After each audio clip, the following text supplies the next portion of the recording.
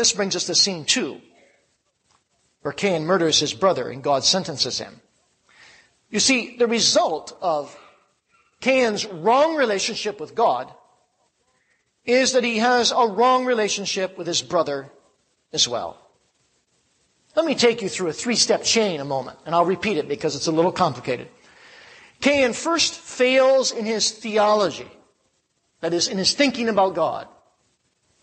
He thinks God will kind of wink at his sin and look at it through the fingers and accept him for his good work. So he's got wrong thinking about God and his holiness. He fails in his theology. And because he fails in his theology, he fails at the altar. He fails in his worship.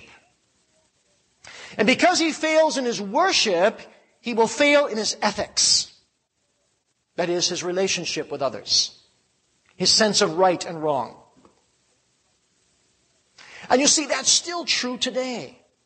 You fail in your theology, you will fail in your worship. You fail in your worship, you will fail in your relationship with others.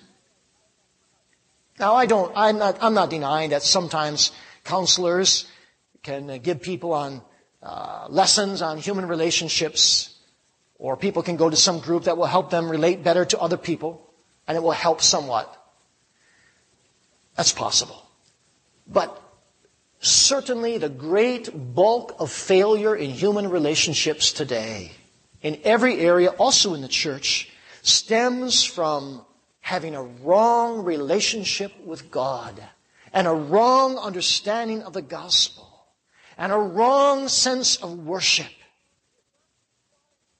It is not surprising that Cain comes in trouble with Abel when he has a wrong understanding of God, of his gospel, and of his justice. And so we're not surprised, are we, to read in verses 5 and 6 that Cain was very wroth and his countenance fell. He thought he deserved much better. And the Lord said unto Cain, Why are you angry? Why is your countenance fallen? Notice what God says in verse 7, if thou doest well, shalt thou not be accepted? If you bring a sacrifice as Abel did, shall you not be accepted? If you bring a bloody sacrifice? And if thou doest not well, if you continue to bring sacrifice in your own strength, sin lieth at the door. If you have to live out of your own strength, Cain, sin is crouching as an enemy at the door. And unto thee shall be his desire. Thou shalt rule over him. What is God doing here? Well, God is warning Cain. You go on in your self-religious way, and you will court disaster. The way for you to rule over sin, Cain, is to obey God in his way of salvation. But Cain, instead of mastering sin by bringing the bloody sacrifice and finding strength over sin through Christ, is being mastered by sin because he's coming in his own strength. You see, sin is crouching at the door, is what the original means, ready to spring on him. Cain, you will destroy yourself, God says. God lovingly warns him, if you keep going this way. And friend, that's why I say to you tonight, if you have not found salvation in the blood of Jesus Christ, sin is crouching at the door. You are on the verge of destroying yourself. Sin is always crouching at our door. Sometimes it crosses our threshold. Sometimes it masters us. But our only hope, you see, if we would master sin, is to be first mastered by Him who alone mastered sin. The Lord Jesus Christ. He mastered it perfectly, and He alone. And we must be the masters, belong to the Master with a capital M, shall we ever learn how to master sin. Have you learned that lesson? Have you learned in Jesus Christ alone is your salvation not only, but also is your strength to fight sin and temptation? Well, then verse 8 says, Cain talks with Abel, his brother. We don't know the conversation, but Cain is stronger than Abel. He's angry. He doesn't want to listen to God. He reaches out when they're in the field and he kills his brother. Cold-blooded, premeditated murder. The first murderer produces the first martyr. What a tragedy. The seed of the devil persecutes the seed of the woman. That's what's happening here. It's not just Cain and Abel. It's a conflict between two seeds, already coming to early manifestation. And already it seems like Satan is winning the battle. Abel is dead. Cain is alive. But Satan is not winning the battle. No more than when Jesus died. And Satan went on living. You see, because Abel, by faith, was in Christ and gained the victory. Yes, he was killed, but he was killed into glory. And Cain was really defeated because he became a vagabond and a wanderer in the earth. He has the outward victory, but he has the inward torment. Cain has the outward torment, but he has the inward victory.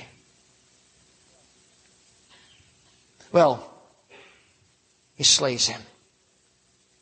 But then God goes further with Cain. And he puts his finger on the simmering anger in Cain's spirit. That's the source of the violence, that inward anger. Oh, that's a dreadful thing, friends. Jesus warned about that, didn't he? You have heard it was said by them of old time, thou shalt not kill, and whosoever shall kill shall be in danger of the judgment. But I say unto you, whosoever is angry with his brother shall be in danger of the judgment. Whosoever shall say to his brother, Raka, shall be in danger of the council. But whosoever shall say, thou fool, shall be in danger of hellfire. What is Jesus saying? What is this story about here? Well, God is talking to us about our attitudes to each other.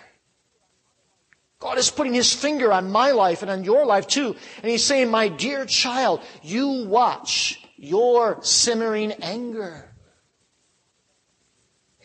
You watch that spirit that is rising within your breast. You watch that sin that is crouching at the door, waiting to spring on you and to devour you. Oh, you say, but come on. Everyone's like that. A little bit. Everyone's got anger in them, and a little bit of anger doesn't harm us. Besides, it's better to get it off your chest and to just say, well, I really hate that person, or I hate you. Friends, all anger that is not righteous anger, there is such a thing as righteous anger. All selfish, unrighteous anger is like a wild beast crouching at the door, God says. Cain, it will destroy you, and friend, it will destroy you if you don't fly to Jesus Christ with it and seek forgiveness.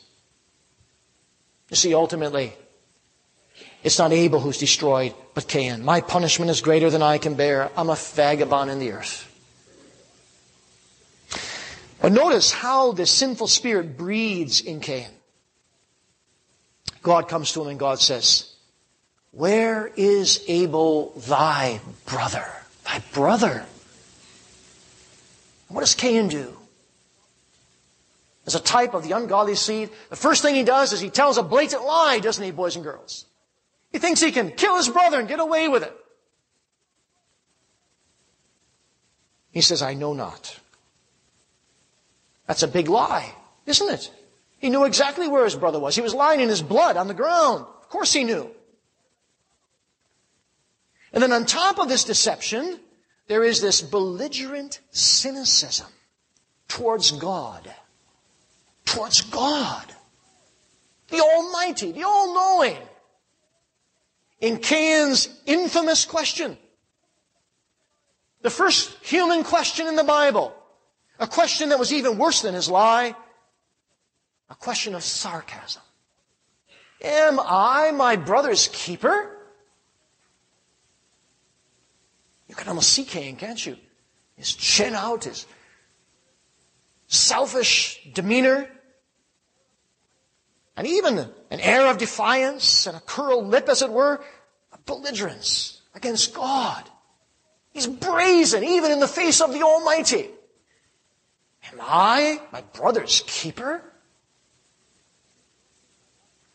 I mean, he's even ironic. He has a play on words here, you see, because remember Abel, we just saw a few verses before, was a keeper of the sheep. And Cain uses the same word. It's as if he says, Lord, you accepted the keeper's sacrifice. So why don't you take care of the keeper? Am I the keeper's keeper? Cain argues with God as if he's one-on-one with God, as if he's an equal with God.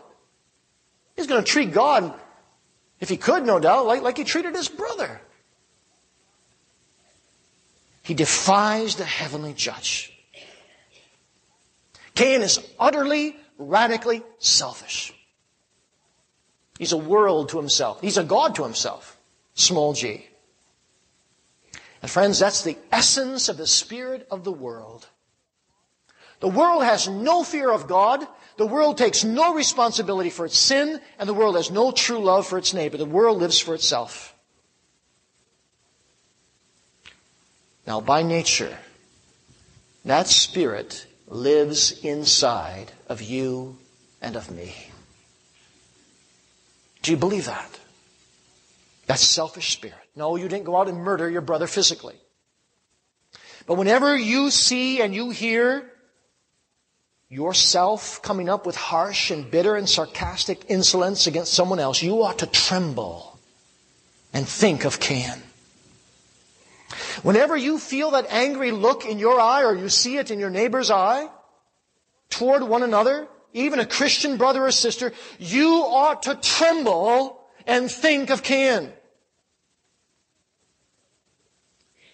Whenever you say, I just can't stand him, or you hear someone else say it, you ought to tremble and think of Cain. Or when you're on the receiving end, when you get sarcastic, belligerent letters or phone calls or angry emails or receive verbal abuse of one kind or another, we ought to tremble and think of Cain. Or when we're the ones doing it, brazenly questioning God. How often you don't hear people say, maybe you even said it, you know, if I were God, I'd do it differently. You ought to tremble and think of Cain, putting yourself on a level with God. Or could it be even when we say, why doesn't God answer my prayer? As if we somehow deserve something from God. As sinners, we ought to tremble and think of Cain. You see, the supreme judge is not going to be misled by our bold and rash denials. He openly exposes the sin of the murderer. Notice what he says. What hast thou done? And when Cain doesn't respond to that, the all-knowing God goes right on and declares, you know very well what you've done, Cain. The voice of thy brother's blood crieth unto me from the ground. Shed, spilled blood always cries to God in Scripture. The blood of violence and murder cries to God in the case of Abel. The blood of the lamb cries to God for the Israelites in Egypt that they might be protected. The blood of Jesus cries to God for mercy upon the believing penitent. The blood of the unborn in America today cries to God for vengeance on our land. You can't shed blood and get away with it. I'm not talking just about open murder. I'm talking about murdering someone's reputation. Judging them prematurely. I'm talking about inner, bitter anger. Unresolved anger.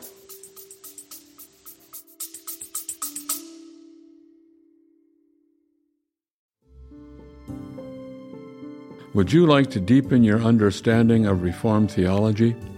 Check out Reformed Systematic Theology, Volume 4, Church and Last Things, by Dr. Joel Beeke and Paul Smalley, to explore key scripture topics from biblical, doctrinal, experiential, and practical perspectives.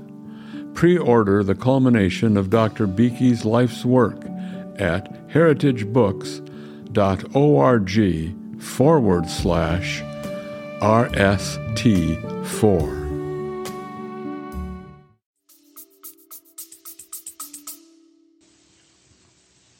I'm talking about the cynical, belligerent spirit of Canaan. Do you treat other people that way? You ought to tremble and think of Cain. You see, God's not going to let Cain go. God finds him out. And the second scene ends with God judging Cain. Look at verses 11 and 12. And now art thou cursed from the earth, which hath opened her mouth to receive thy brother's blood from thy hand. When thou tillest the ground, it shall not henceforth yield unto thee for her strength. A fugitive and a vagabond shalt thou be in the earth. Cain receives a worse curse than Adam. Adam received the curse about the ground, but for Cain it's even worse. It won't even yield the fruit. That's frustration. God says you're going to put all your energies into this soil, Cain, and it's not going to bear crops for you. You thought you could come to me with the work of your hands, and now I'm going to let you go out and do all the work you can with your hands, and you won't have any fruit. You'll see for yourself what your hands can do without my blessing. But then something worse. You're going to be a vagabond upon the earth. That's what happened. Verse 16. Cain went out from the presence of the Lord and dwelt in the land of Nod on the east of Eden. Nod means wandering. He has no home. He has no future. And still Cain refuses to fall before God. You know what he should have done, boys and girls? He should have fallen before God at that moment and cried out with Jacob, I will not let thee go except thou bless me. Have mercy upon me, murderer that I am. Oh God, is there no blood for me? Is there no sacrifice for me? But the Bible says something terrible. Oh, we can tremble when we read these words. And Cain, see, it doesn't say God drove out the man Cain, though he deserved it. God punished him. God judged him. But look what verse 16 says. And Cain went out from the presence of the Lord. Cain chose not to repent. Cain chose not to believe and to obey. Cain chose to destroy himself. Oh, my dear, dear unconverted friend. Do you see your picture here tonight? And will you not cry out to God for mercy? And to all of us, also believers, do we see something of what we are like tonight in Cain? We too must fly to God for mercy. Scene 3. Cain pleads with God, and God has mercy on him. Look at verses 13 and 14. My punishment is greater than I can bear, he says to God. Behold, thou hast driven me out this day from the face of the earth, and from thy face shall I be hid, and I shall be a fugitive and a vagabond in the earth. And it shall come to pass that everyone that findeth me shall slay me. 3 me's and 3 I's. That's his world. Selfish. Nothing about God or Adam or Eve. Imagine how he hurt his parents. Or Abel. No regret. No repentance. Cain's world revolves around Cain. He fears physical and social exposure more than the invisible God who has made him. What a tragedy. What a tragedy. He recognizes God's punishment, but he takes it to an unwarranted conclusion. God didn't say whoever finds you will kill you. It's Cain's own insecurity and his own anxiety. It's an amazing thing about the worldly spirit of Cain. The worldly spirit is so brazen and so bold, and it judges people ahead of time and comes out with harsh words and attacks, personal attacks.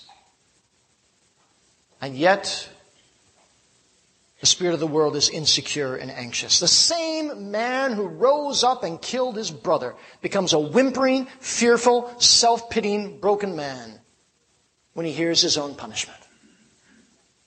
You see, Cain thinks that he should have gotten off the hook with something less.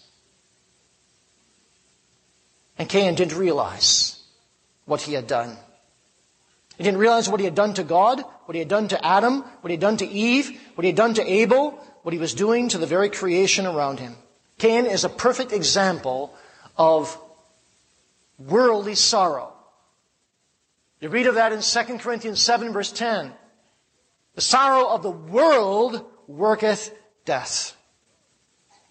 That's what he had. He was sorrowful for himself. He was sorrowful for the consequences of sin. That's the sorrow of the world. The sorrow of the world is selfish. It's got a vague repentance. The sorrow of the world is something like this. Well, I've done nothing too bad, but if you're offended, well, I'll apologize anyway, and if I've mistreated anyone, but I don't really think I have.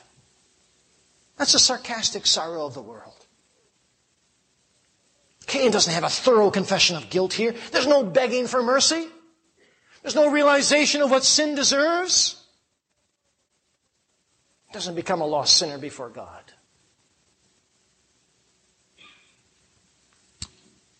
How about us? I'm including myself, congregation. How about us? How deep is our repentance? Have you learned to hate sin because God hates it? Regardless of its consequences? Have you learned to confess sin, to forsake sin, to grieve over sin, to bow under sin's just judgment? You see, here's one mark of true confession. When you have true confession, you always think you get less than what you deserve. When you have false confession, you always think you get punished more than you deserve. True confession, well, then you realize you don't deserve to live at all. It was a wonder that Cain even lived at all. Wasn't it a wonder? Genesis 9:6, whoso sheds a man's blood, by him shall his blood be shed. Cain deserved to die. It was only God's sovereign prerogative that withheld it from him. But he deserved to die. He doesn't realize it. That's why John says in 1 John 3:12, don't be as Cain, who was of that wicked one and slew his brother. And wherefore slew he him? Because his own works were evil and his brothers were righteous. So what do you fear most? Do you fear most exposure of men or the invisible God who has made you? You ever complain about your punishment? Boys and girls, you complain about your punishment? You say sometimes to your mom or dad, oh, but that isn't fair. My brother got this, or my sister got that. Or when my sister did wrong, you didn't punish her. You punish her more than you punish me. That's the way of Cain coming out in your depravity, children. You see, children, if we come before God as a lost sinner, it's a wonder every day that God puts up with us, that we are still alive. Has that ever become a mystery to you? You too, child of God. More and more a mystery. The longer we live, one of the greatest mysteries is that God still puts up with me. God still bears with me, despite all my sin, despite all my Cain-like inclinations. That God still deals with me. That's amazing. It's a miracle. It's a mystery. The mystery is only resolved in Christ. But that's what God does with Cain here. It's just amazing, isn't it? Verse 15, it's just amazing. Therefore, whosoever slayeth Cain, vengeance shall be taken on him sevenfold. And the Lord set a mark upon Cain, lest any finding him should kill him. This wasn't saving grace, but it certainly was common grace. Cain did not deserve one little inch of common grace, and God gives him a whole foot. God is showing Cain his tendency, his proneness to have mercy. And still Cain is so at enmity with God, he doesn't get the message. He still doesn't cry for mercy. But he goes right out, the next verse says, and he goes out of the presence of the Lord. God mingles mercy with his judgment, and Cain doesn't get the message. And my dear unconverted friend, God mingles mercy with every judgment he sends your way in this world, and you still aren't getting the message. Every piece of clothing you have, every bite of food, as we heard this morning, you put in your mouth, every sip of water you take, a home over your roof, a job to go to, family and friends, These are all the common mercies of God, undeserved by you. Every piece of clothing in your closet is saying to you, God is still willing to have mercy. Seek Him, sinner. But like Cain, you're not hearing the voice of God. O sinner, awake from the dead,